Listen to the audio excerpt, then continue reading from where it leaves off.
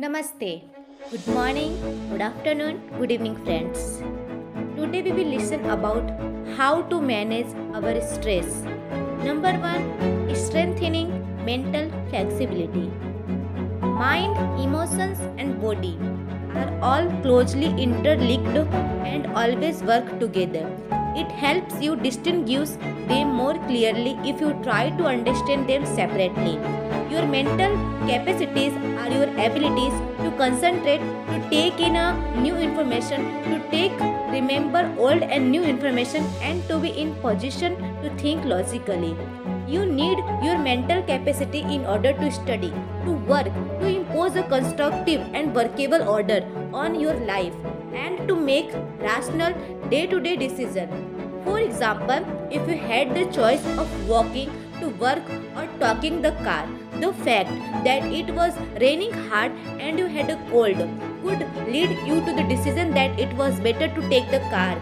That would be a rational decision based on the current circumstances. The mind is the rational, logical part of you that helps you to make unemotional choices, to store and retrieve information, and to order and calculate. It is the counterpart to the emotions. A good example of the interactions between mind and emotions is exam now. Your mental capacity has helped you retain what you have revised. You know your stuff, but when you enter the exam room and start getting emotional by expecting difficulties and imagining failure, all of a sudden the carefully stored information is no longer available. Your emotions have barred the way to your inner information store. Do you find yourself reacting in any of the following ways? You find it difficult to concentrate on things. Your memory is letting you down frequently.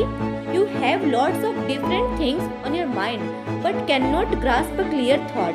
You are often undecided these days, and this is untypical for you. You make longer to do tasks that you were able to complete quite quickly before. You start lots of things but don't finish any. If yes, then it gives a sign of mental stress present in you. The better you deal with the present stress, the less your mental capacity will be affected. The following exercises will help you build better stress resilience and rebalance yourself if your mental capacity has already started to suffer due to stress. First, stop overthinking. When task and pressure start building up, the mind can something go into overthinking, and you come to the thought, I wish there was a switch in my head that I could flick and turn off all the thoughts going around in my mind. It is not that easy. There is a technique to help yourself during the problem of overthinking. Say to yourself repeatedly during the day, I have no expectations and I will deal with whatever happens when it happens. When you think about a stressful day that lies in front of you, your thoughts run approximately like this. Oh my god, I have so much to do. I must do X and Y and Z, and after that A and B need to get stored out as well. I don't know how I am going to do it all. I won't even have time to eat. Basically, the day hasn't even started, but you are really already in a tease.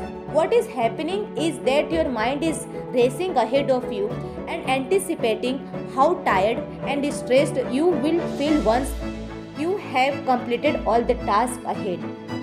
These frantic thoughts start weakening your energy, and as a result, you are entering into a busy day with only half of your normal energy. Then, when you end up shattered at the end of the day, you seem to have proved that you were right all along. You had a dreadful day and you feel physically drained. In order to have the maximum energy available at the start of a busy day, use I have no expectations and I will deal with whatever happens when it happens. As a form of mantra, you will notice how your body starts relaxing at the thought of no expectations. This relaxation tells you that you have just stopped yourself from wasting valuable energy. You will feel calmer mentally and emotionally as a consequence. Second, self hypnosis. You can use this self hypnosis state to relieve mental stress. Try the following exercise. It becomes easier with your eyes closed. Settle back in a chair and close your eyes. Start counting backwards from 99 to 70. Count slowly to fit in with your breathing. Now count down from 69 to 30 while imagining walking down the step of a beautiful staircase. Feel yourself walking down in time with your breathing. See the beautiful grand staircase stretching ahead of you. Imagine the steps are carpeted so that your progress is as effortless as possible.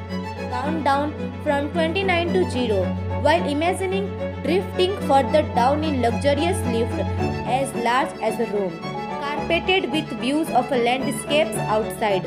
Watch the decreasing number along with your breathing. As you arrive at 0, the lift doors opens and you enter a room that is furnished just as you would like it. It was all your favorite things in it and it is totally private. Find a comfortable chair in your room and settle back in it. Remain there in your imagination until you feel rested and refreshed. Then open your eyes again. Third is the screen exercise. When emotions have taken you over, it becomes nearly impossible to think clearly. Then it becomes very easy to make unwise decisions or to agree to something which is not to your advantage. The screen exercise shows you how to step back and emotionally detach yourself from your current situation so that you can see more clearly what is going on. Talking an outsider's point of view and imagining another person in your situations will put a new perspective on your stress problem so you can evaluate more calmly what needs to be done. With your eyes closed, think about the situation that is currently causing you stress. Imagine projecting the situation onto a screen in your mind as if it were a film you were watching. Include only what has really happened, not what you are afraid might happen. Replace yourself in the film with someone else of the same gender. Watch the film as an outside observer.